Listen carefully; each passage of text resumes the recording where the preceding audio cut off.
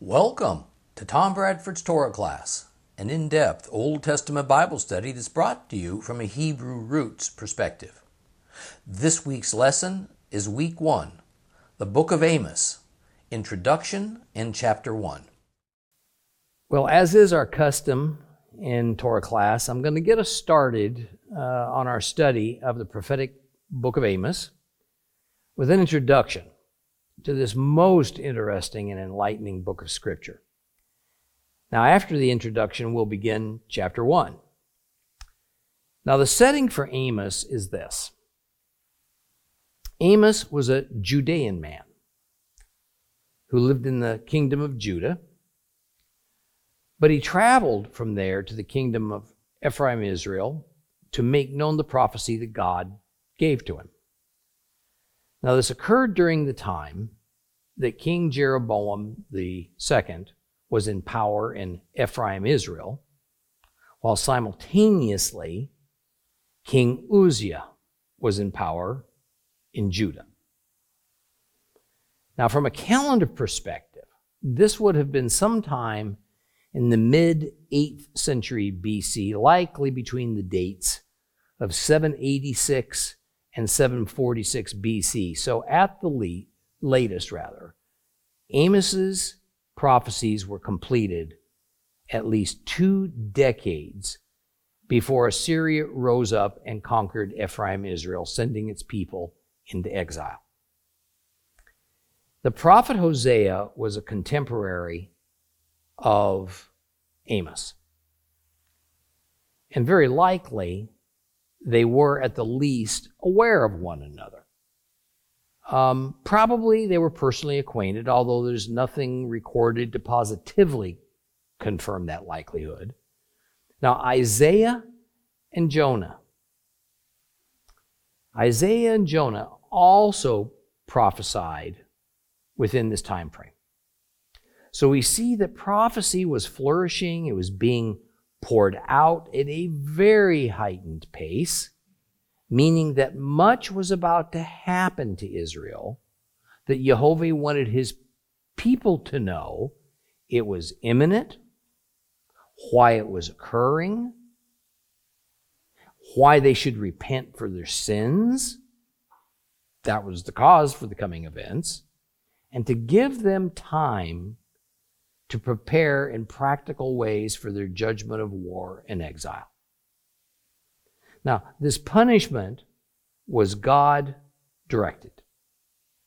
It would not be delayed. It would not be called off, no matter how sorry or repentant the people of Ephraim, Israel might become in response to hearing of this horrific judgment of their unfaithfulness before God. Now, King Jeroboam would be the final king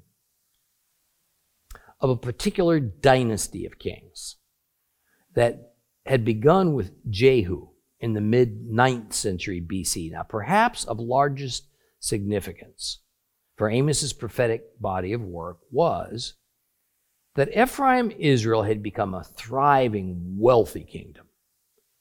At the same time, more and more farmers sold their land to larger landowners and moved into the cities to find work. Greedy merchants bought up the food supply from these large farmers and sold them to the city dwellers at exorbitant prices, reaping nearly unconscionable profits for themselves while driving poor city dwellers just further into poverty. This disparity between rich and poor only heightened the tendency of all societies to elevate the status of the rich and to diminish the status of the poor, such that the rich oppressed the poor. Thus, a primary focus for Amos was the issue of social justice. Social justice. And God's great displeasure at a few Israelites becoming wealthy on the backs of the helpless poor. Now, the result of this amazing wealth was a new class of people in Ephraim, Israel, that greatly resembles what we see in the world today. A leisure class of elites. Personal pleasures, decadence, indifference to the plight of the poor that led to widespread immorality, especially of a sexual nature. Yet at the same time, the religion of the Ephraim Israelites was quite popular. The rich especially went to great extremes in their religious practices, and the poor did as much as they could, sometimes even if it meant deprivation for their families. Now truly, it was the earliest example of a prosperity doctrine at work. And it demonstrates all the disastrous consequences it brings with it because it's antithetical to God's character and to his instructions to us. I mean, the core issue was that the religion that was currently being practiced by Ephraim Israel had little resemblance to the biblical faith as laid out in the Torah as it was given to Moses. It had degenerated into a perverted hybrid of Torah law, pagan rituals involving pagan god systems, with man-made doctrines and traditions all mixed in. The people of Ephraim Israel, however, were blind to it. They dismissed God's oracles sent to them through his prophets, oracles that condemned their idolatry and their unfaithfulness to him, all the while insisting, well, they were in full allegiance to the God of Israel and to his commandments. Now, please notice my continuing reference to Ephraim Israel. Only rarely will we see Bible commentators and Bible teachers refer to the northern kingdom of the ancient Israelites in this way. It is perhaps helpful to remember that at this time in history, Israel had, through civil war, become split into two independent and separately governed kingdoms. The sad reality is that only for a period of about 80 years, under the reigns of Kings David and Solomon, was Israel a united nation under a single king. 80 years. Upon Solomon's death, the United Kingdom descended into chaos and then outright armed conflict as various power-hungry people vied for the throne. Shortly after the midpoint of the 10th century BC, the result was a splitting of Israel into two kingdoms, each ruled by its own king, the kingdom of Judah to the south, the kingdom of Israel to the north. However, in reality, the northern kingdom was mostly known to the people as the kingdom of Ephraim. And we find it stated as much in the Bible, even though some versions obscure this by substituting the word Israel, when in fact the Hebrew manuscripts say Ephraim.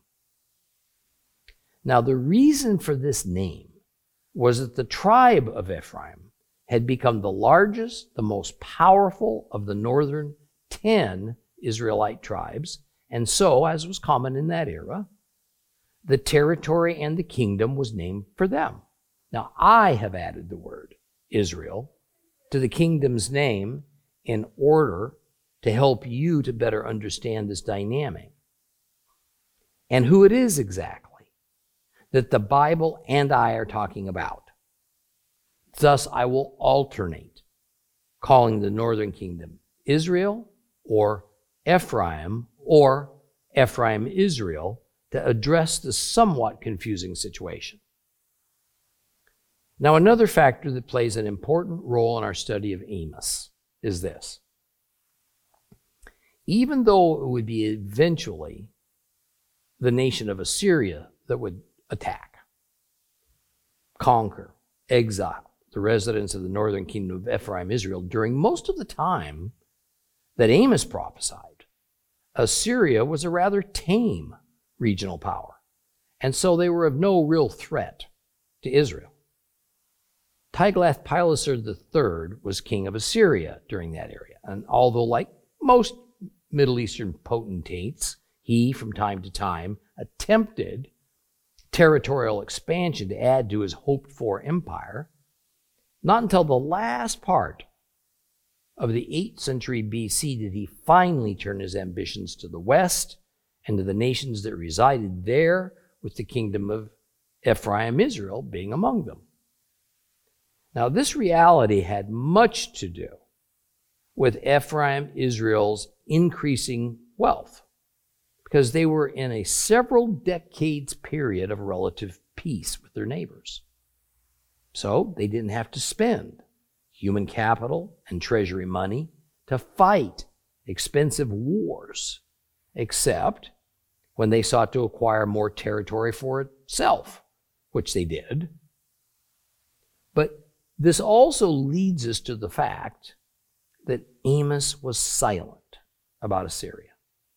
Although he says that a foreign nation will decimate and exile Israel, he never says which nation it will be. Now, Amos, we are told in the first verse of his book, was a sheep breeder from Tekoa, a small town just a few miles south of Jerusalem in the kingdom of Judah. Now, although some Bible versions will call him a shepherd, Amos was much more than someone who merely tended sheep in the fields. In Hebrew, the word is noked, and it denotes a knowledgeable person who's in charge of sheep breeding, and therefore was probably pretty well off. Now, we're told in Amos chapter 7 that he also had to do with cultivating sycamore trees. However, this particular type of tree that at that time was called sycamore was actually a variety of fig tree. We know little else about him. We don't know his age. We don't know how long he might have lived. We don't know whether he had a family or when he had come to be a prophet.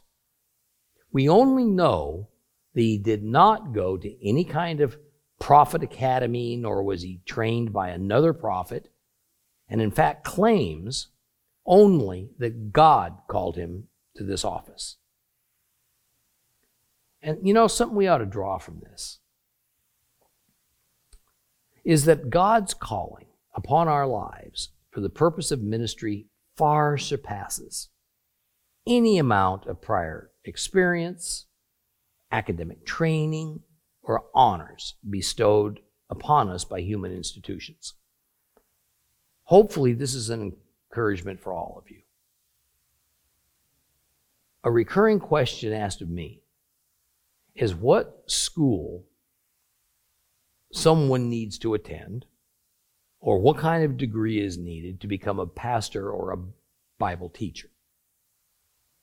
And while by no means is it my intent to demean formal training in these areas, at the same time, we will find that some of the greatest figures in Bible history had no training in the ministry vocation God assigned to them. Rather, whatever ability and understanding they needed was merely gifted to them by the Father in the form of what we might call spiritual gifts.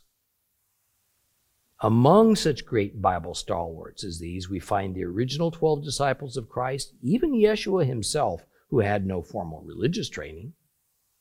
Now, at the other end of the spectrum, we find Paul, who was highly trained at the best rabbinical academy in the Holy Land, but in reality, he was the exception, not the rule. So, at God's calling, if Amos left his lucrative career as a sheep breeder and an expert in fig growing, what did he do to make a living? In his era, prophets were paid either by the local government or by donations from those he prophesied to. Now, this is made clear by the words of Amos 7:12, where we read, Amaziah also said to Amos, "Go away, seer, go back to the land of Judah. Earn your living there. Prophesy there. Since Amos's prophetic calling was mostly about taking a message of doom to Ephraim, Israel, in consequence of their terrible failings before God, then it isn't surprising that he is similar to Hosea, in that in his perspective on Israel's sins, it closely followed the covenant of Moses.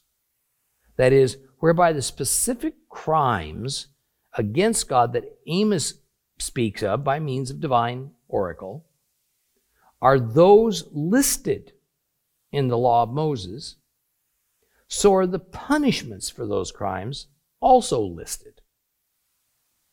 This is not a trivial issue. For Israel, ever since the Torah was given to them on Mount Sinai, their civil law and morality code was to be only the law of Moses.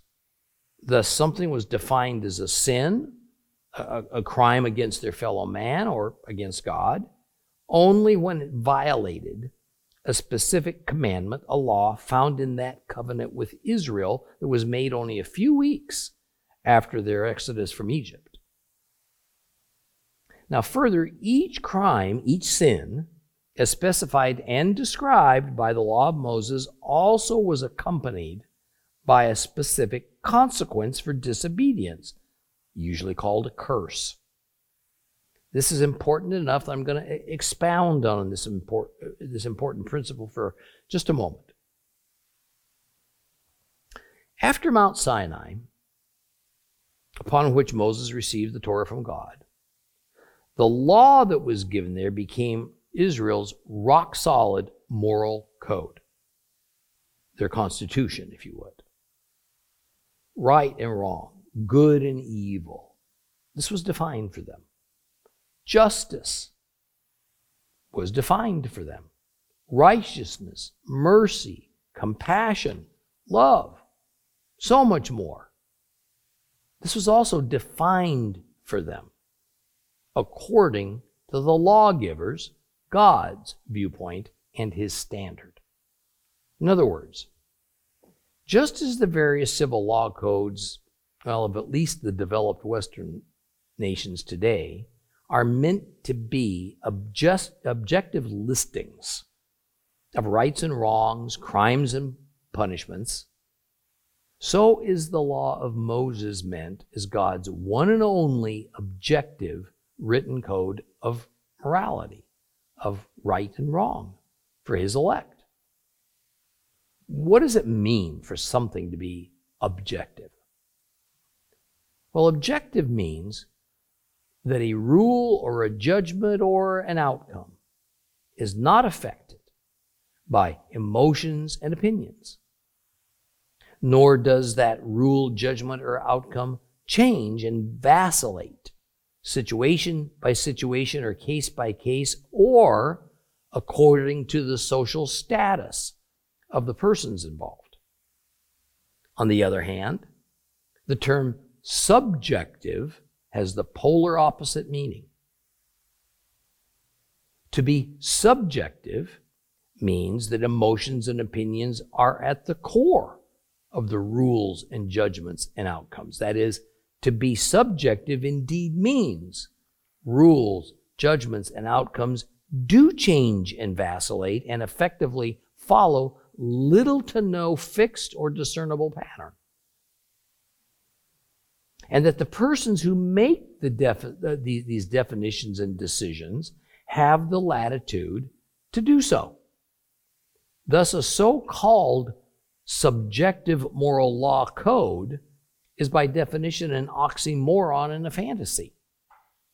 I mean, how can a code also be objective when rules, judgments, and outcomes can theoretically change infinitely? Never be applied in the same way twice. We see nowhere in the Bible, Old or New Testaments, that the law of Moses, God's moral code for humanity, is legitimately applied subjectively. Rather, it is applied uniformly, even-handed, objectively. And God, in fact, warns against doing otherwise. In Amos, as in Hosea, we witness God being fully faithful to his own morality code as he judges Israel for their failure to follow it. Now, what Ephraim Israel had unwittingly done was to effectively transform the law of Moses and turn it from objective to subjective by adding and changing rules and laws as each religious leader came and went, by mixing ever-changing human desires and trends with evolving religious customs and traditions, and then attempting to sort of stitch the law of Moses and these customs and traditions together to form a new fabric, a fabric with which to clothe their religious cult in phony, man-made religiosity that they preferred and enjoyed. Israel had essentially removed the needle from their moral compasses. Well, about 1,000 years later, beginning in the 4th century AD, the newly formed Gentile Christianity centered in Rome did the same. At the infamous and well-documented councils of Nicaea and Laodicea, the only objective and divinely given code of morality offered in the Holy Scriptures, that's the law of Moses, was officially banned. It was abolished by church leadership. In its place, new man-made doctrines and customs, at that time they were called canons, were installed. And as a means to rationalize this action, over the centuries, some branches of Christianity adopted the theological philosophy that the Holy Spirit had replaced the law. Other branches decided that love and or grace had replaced the law, or both. Now it was left up to local society, or to the church, or to the individual believer to define love, justice, morality. Even more, if the Holy Spirit wants you to know what a sin is, what morals he wants you to display, he'll tell you individually. And if he doesn't, well then for you, a behavior is not sin, even though that same action might be sin for somebody else, that person sitting right next to you. Sin became not only entirely subjective and evolutionary, but also customized, person by person by person. Morality was no longer measured against a universal standard. Now I repeat, this is exactly the same as Ephraim Israel's crime against God, a crime summarized as idolatry. Pretty strong language, a general indictment of some of the core doctrines of modern Christianity? Yes. See, it's important for every serious seeker of Scripture to realize that modern Christianity in general refuses to face our error and denounce these many centuries of anti-scriptural religious customs and traditions that has been foisted upon us by deceived church authorities. And instead, to put the law of Moses back into its rightful place as our universal, divine, objective code of morality. This is precisely what Israel had done, and Amos went to great lengths to explain this to them, even though it largely fell on deaf ears. And he would even be told by Israel's leaders to stop prophesying, because especially the religious leaders, well, they didn't like it. Now, I took you on this short detour because Old Testament prophecy remains entirely relevant and applicable to modern day believers, Gentile and Jew, and to the way we are to properly practice our faith and offer our worship, just as it was for ancient Israel. When we pretend that it no longer applies, instead it is morphed into something else due to an erroneous doctrine that the advent of Jesus erased all that God had established before the cross, we set ourselves on the road to deception and ruin, even if it's unintentional. It would take a few years from the time of Amos's warnings for the heavenly shoe to finally fall. But fall it did. And the catastrophic consequences have plagued Israel for millennia, not merely centuries. Amos, therefore, was not actually a man of theological innovation. Rather, he was a man of theological reform. What Amos said was not new, it was not reworked. It was a reiteration of already established ancient truths as given in God's Torah. Now, the biblical scholar Klaus Koch made an astute observation in his work on the biblical prophets. It is that God's warning to Ephraim, Israel, through Amos and other prophets, highlights the unmistakable relationship between Jehovah's revealed code of morality and world history, especially as it concerned Israel. He called the biblical prophets moral futurists, and he pointed out the biblical principle that moral behavior has a direct connection to, it has a direct effect upon what happens in any given society. When those of us in our modern world, and I point the finger directly at America and especially the Western church and synagogue, when we observe the chaos and the confusion, the fears, the anxieties that have a death grip upon us as a collection of societies, it's impossible to ignore as the root cause of this devastating effect the feverish attempt by many in both the secular and the religious spheres to completely rewrite and redefine morality to better agree with the preferences of our societies. God cannot be compartmentalized. He cannot be set apart from our everyday lives and decisions, as a recent American president openly suggested we do. We can't believe and behave immorally and according to our own standards 6 days and 23 hours per week, but then for 1 hour on a weekend, worship Him in a church or a synagogue as an antidote or an immunization against the biblically ordained consequences for our unfaithfulness and disobedience to His moral code. God's defined morality is not only a code for righteousness, it's the foundation upon which He created everything. Our universe only operates properly as it was designed when God's human creatures obey His rules. Now, another strong theme that we'll encounter in Amos's book is this. Jehovah is so sovereign over all the earth, not only over the land of Israel. Jehovah is the God of all nations. And the first few chapters of his book, Amos's book, demonstrate this at length. And just as He is the God of all the heavenly hosts in the spiritual realm, He is also God over all of His creation and creatures in the physical realm, not just some.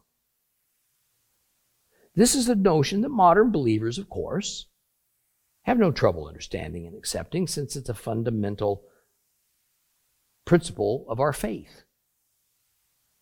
So it's hard to communicate to you what a novel thought this was for the 8th century BC. You see, pagans and Israelites alike shared the belief that there were many gods for many purposes. Even the heathens didn't deny the existence of Jehovah, the God of Israel. Ancient Israel would claim monotheism, but the mindset was that this meant Jehovah was God only over Israel, nowhere else, and over no other people. And that he was sovereign over no other geography than Israel, because each nation or people group had their own separate God, their own set of gods of nature. Now, the term monotheism to a Christian means there's only one God in existence. Ancient Israel claimed monotheism, which from their perspective meant Jehovah was Israel's only God, yet in practice, even that was a sham. Because Israel had much earlier adopted some of their neighbors' gods into their worship practices, and in so doing, relegated Jehovah into the job as their own perfunctory national god that each nation was thought to have. Now, because Israel had become so intertwined with the affairs of the gods and god systems of their neighbors, they forgot. Jehovah was not a typical god, and they more envisioned him as they did the various Baals. The gods of the regions, various god systems demanded sacrifice, mostly for the sake of being served to satisfy their own narcissism. Those gods could care less about morality or ethical behavior of their worshipers. But the God of Abraham, Isaac, and Jacob brooked no compromise when it came to the requirements of his chosen to obey his ordained and written down ethical and moral standards. Amos claims that God's sovereignty extends beyond governing people and nations. It even includes events. Things on earth happen, or they don't happen, because Jehovah wills it. Now, another thing to watch for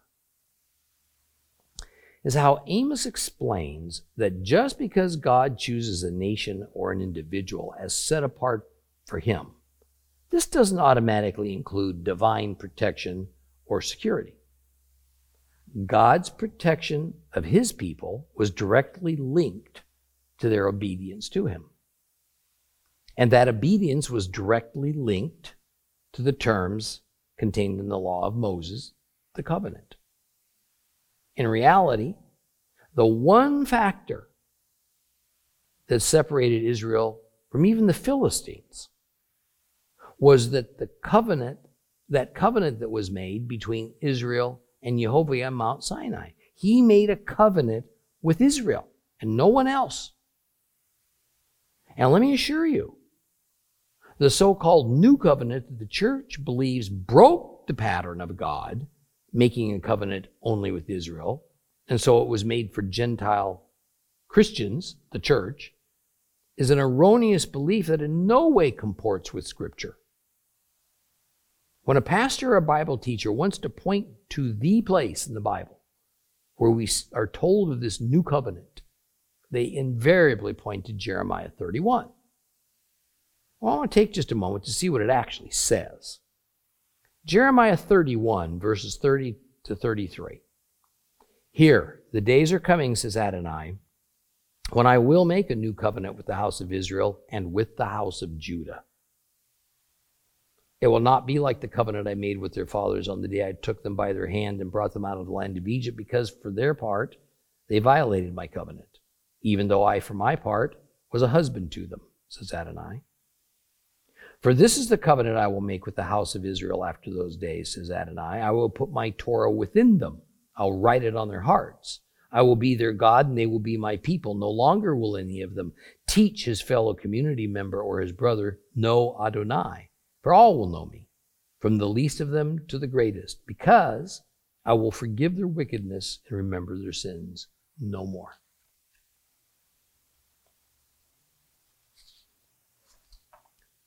Who did God say he would make this new covenant with? Did he say, with the Gentile church? No. He said, with the house of Israel and with the house of Judah. Pretty definitive. Christ indeed made a way for Gentiles to be made part of the covenant people, to be grafted into it, as Paul puts it. Certainly nowhere does the Bible say the covenant spoken of by Jeremiah was taken away from Israel and handed over to the Gentile church. Now, because Israel vowed to obey the terms of the covenant of Mount Sinai, but where they were unfaithful to those terms, the covenant was the cord now that bound them together with God, then God reserved the right to exterminate them entirely. This was the unheeded message of doom that Amos delivered to Ephraim Israel. Israel had been threatened with harsh punishments by earlier prophets, but Amos was the first to warn of their possible extinction. This threat included the idea that God would, at his own discretion, administer his attribute of justice upon his own people, even when his inclination and his more usual behavior was instead to override that with administering his attribute of mercy. So the concept is that Jehovah had finally reached a conclusion that no amount of intercession on behalf of his people would suffice because their sins were too blatantly rebellious. A line had been crossed. Not even a sudden radical change in the behavior of his people would hold off judgment. A line had been crossed. There was no retreating from it. Even so, Israel didn't believe the prophetic messages. They truly thought that because God had centuries earlier delivered them from Egypt, joined in covenant with them, that while some level of his discipline might occur for disobedience, a judgment as severe as what Amos prophesied, that was unthinkable. It was sort of Israel's theological equivalent of the once saved, always saved doctrine that has become prevalent in evangelical Christianity. Both beliefs center around a man-made principle that's anything but biblical. Both are dangerous because they bring on an unwarranted complacency. Deliverance from oppression and sin has always been conditional on our faithfulness to God and to his covenant. I'd like you to open your Bibles to Amos chapter 1.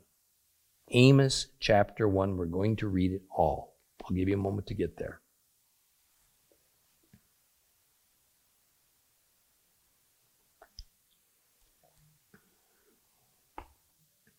Read along with me. Amos chapter 1. The words of Amos, one of the sheep owners in Tekoa, which he saw concerning Israel in the days of Uzziah, king of Judah, and Jeroboam, the son of Joash, king of Israel, 2 years before the earthquake. He said, Adonai is roaring from Zion, thundering from Jerusalem. The shepherd's pastures will mourn, and Mount Carmel's summit will wither. Here is what Adonai says. For Damascus, that's Damascus's, 3 crimes, no 4, I will not reverse it, because they threshed Gilead with an iron-spiked threshing sled. I will send fire to the house of Hazael, and it will consume the palaces of Ben-Hadad. I will break the bars of Damascus' gates. I will cut off the inhabitants from Bechat Aven, and him who holds the scepter from Beit Aden. Then the people of Aram will go into exile in Kir, he says. Here is what Adonai says. For Gaza's 3 crimes, no 4, I will not reverse it, because they exiled a whole population and handed them over to Edom. I will send fire to the wall of Gaza, and it will consume its palaces. I will cut off the inhabitants from Ashdod, and him who holds the scepter from Ashkelon. I will turn my hand against Ekron, and the rest of the Philistines will perish, says Adonai God. Here is what Adonai says. For Zor's 3 crimes, no 4, I will not reverse it, because they exiled a whole population to Edom and did not remember the covenant with kinsmen. I will send fire to the wall of Zor, and it will consume its palaces. Here is what Adonai says. For Edom's 3 crimes, no 4, I will not reverse it, because with sword he has pursued his kinsmen and threw aside all pity, constantly nursing his anger, forever fomenting his fury. I will send fire on Teman. It will consume the palaces of Botzrah. Here's what Adonai says. For the people of Ammon's 3 crimes, no 4, I will not reverse it, because they ripped apart pregnant women just to expand their territory. I will set fire to the wall of Rabbah, and it will consume its palaces amid shouts on the day of battle, amid a storm on the day of the whirlwind. Their king will go into exile, he and his princes together, says Adonai. Well, verse 1 gives us more details about the author of this book, Amos, than do other books of prophecy give about their authors.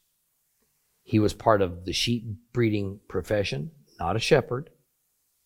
He lived in Tekoa. It's about a 3 or 4 hours walk from Jerusalem. And he gives us the era in which he received God's oracles and presented them to various folks in Ephraim, Israel. He even goes so far as to better pinpoint that time as 2 years before the earthquake that seems to have occurred during Uzziah, the king of Judah's reign. Now, this is probably the earthquake that's mentioned in Zechariah 14:5. Reading starting at Zechariah 14:1. Look, a day is coming for Adonai when you are plundered Jerusalem will be divided right there within you. For I will gather all the nations against Jerusalem for war. The city will be taken, the houses will be rifled, the women will be raped, and half the city will go into exile, but the rest of the people will not be cut off from the city. Then Adonai will go out and fight against those nations, fighting as on a day of battle. On that day, his feet will stand on the Mount of Olives, which lies to the east of Jerusalem. And the Mount of Olives will be split in half from east to west to make a huge valley. Half of the mountain will move to the north, half of it towards the south. You will flee to the valley in the mountains, for the valley in the mountains will reach to Atzel. You will flee, just as you fled before the earthquake in the days of Uzziah, king of Judah. Then Adonai, my God, will come to you with all the holy ones. Okay. I should not bypass this passage without mentioning that Bible prophecies tend to happen and then happen again at a later time, sometimes more than once. God, through Zechariah, highlights this point by likening the earthquake and the reasons for it to the one that happened in the days of King Uzziah, king of Judah. Now, clearly, the earthquake was of such magnitude and consequence that it was remembered long afterward and need only be referred to as the earthquake for people to know which of the many earthquakes that shook Israel rather regularly that Amos was talking about.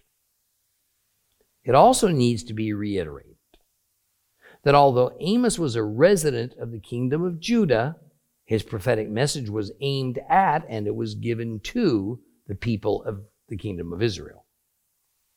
Well, verse 2 is essentially a preamble to all that will follow, and it is given in the form of poetry. It amounts to the announcement of God's judgment over the kingdom of Ephraim.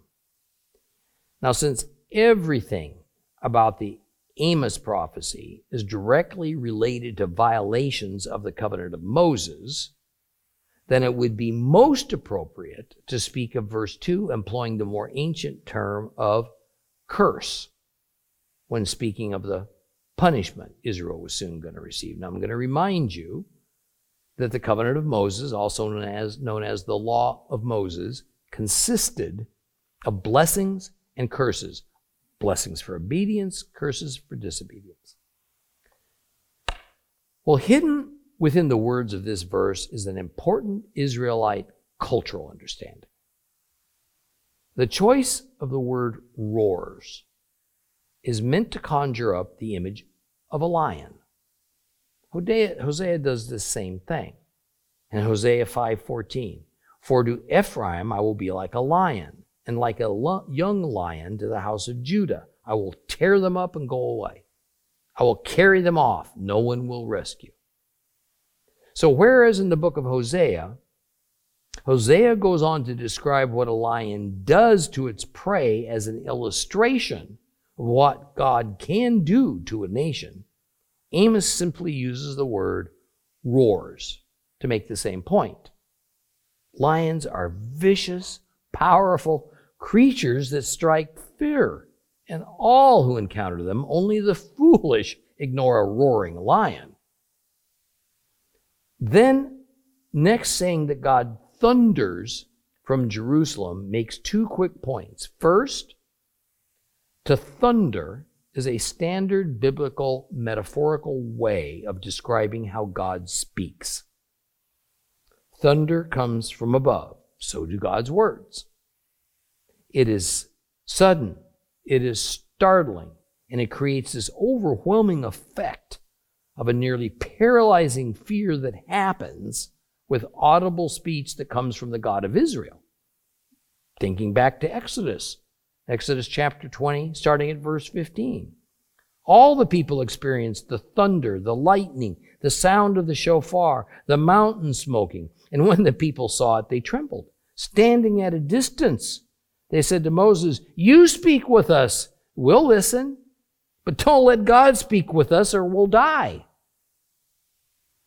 And further it is said that this word from God, as is given to Amos, it comes from the location of Jerusalem. This is because Jerusalem is God's earthly home. Actually, it's the temple located there. So from Amos's viewpoint, God's prophetic revelations coming from the Jerusalem temple mean that this is God's only earthly abode. And thus, even though Ephraim, Israel has established numerous places of worship that claim to be holy sites for Jehovah, they are all, by definition, illegitimate. This oracle is meant for Israel, even though a Judean prophet is bringing it to them. And this point is made again in Amos 9:3. In Amos 9:3 it says, "If they hide themselves on the top of the Carmel, I will search them out and capture them there. If they hide from me at the bottom of the sea, I'll order the serpent to bite them there." Mount Carmel lies within the kingdom of Ephraim, Israel. So the idea is that the Lord's roaring and thundering has a reach all the way from Jerusalem and Judah in the south up to the north in Carmel. Now, the mention of shepherds' pastures mourning, this is a poetic way of saying the needed grass for the sheep will wither away from drought, all the way up into the lush and forested mountain slopes of Carmel. Now, this literary structure is called merism. That is, it behaves like bookends. So the idea is the grasslands, the mountain heights, and then everything in between. All inclusive. All of the territory of Ephraim will be equally affected, so there will be no place to take the livestock to feed them, and livestock that is so central to their economy and food supply. This is but another side to the promised judgment that's coming. Well, verse 3 shifts gears, and it marks the beginning of 8 individual oracles of judgment against various nations that surround and include Israel. In other words, these are oracles that specifically include certain foreign nations. In one form or another, virtually all prophetic books include judgments against foreign nations, even if it is only a very general reference, such as referring to the nations. Now, this is as opposed to what we find in Amos, whereby certain nations are called out by name. The key word in each of these 8 oracles is, in Hebrew, pesha, which is invariably translated into English as transgressions. What is key to understand is what that term meant within the context of that era. Well, first, just as love and hate are usually political terms in the Bible that have to do with allegiance or the lack thereof to a king or a lord, so is the term pesha, transgressions, couched in the language of the political sphere. It means to revolt. It means to throw off the authority of a government. It means to intentionally and treacherously break allegiance with someone. So in this section of Amos, who is being transgressed against? Now, some Bible scholars think it is referring to mistreatment of Israel by these foreign nations. That is, it's about treaties and agreements that these nations had with Israel, but then broke them and instead harmed or attacked Israel in some way. However, there is no record of some of these nations having such treaties or about attacking Israel. The only other option is that these are transgressions against the God of Israel. This, then, is what I was referring to in our introduction, whereby Amos put forth the notion that Jehovah is sovereign not only over Israel, but over all the other nations as well, even if they don't recognize it. Therefore, this universal God over all nations will not tolerate severe unrighteousness, no matter who the transgressor might be. And what is it that they are transgressing? What is the measure of their transgressions? They are transgressing God's morality code. Okay, we will continue with Amos chapter 1 next time.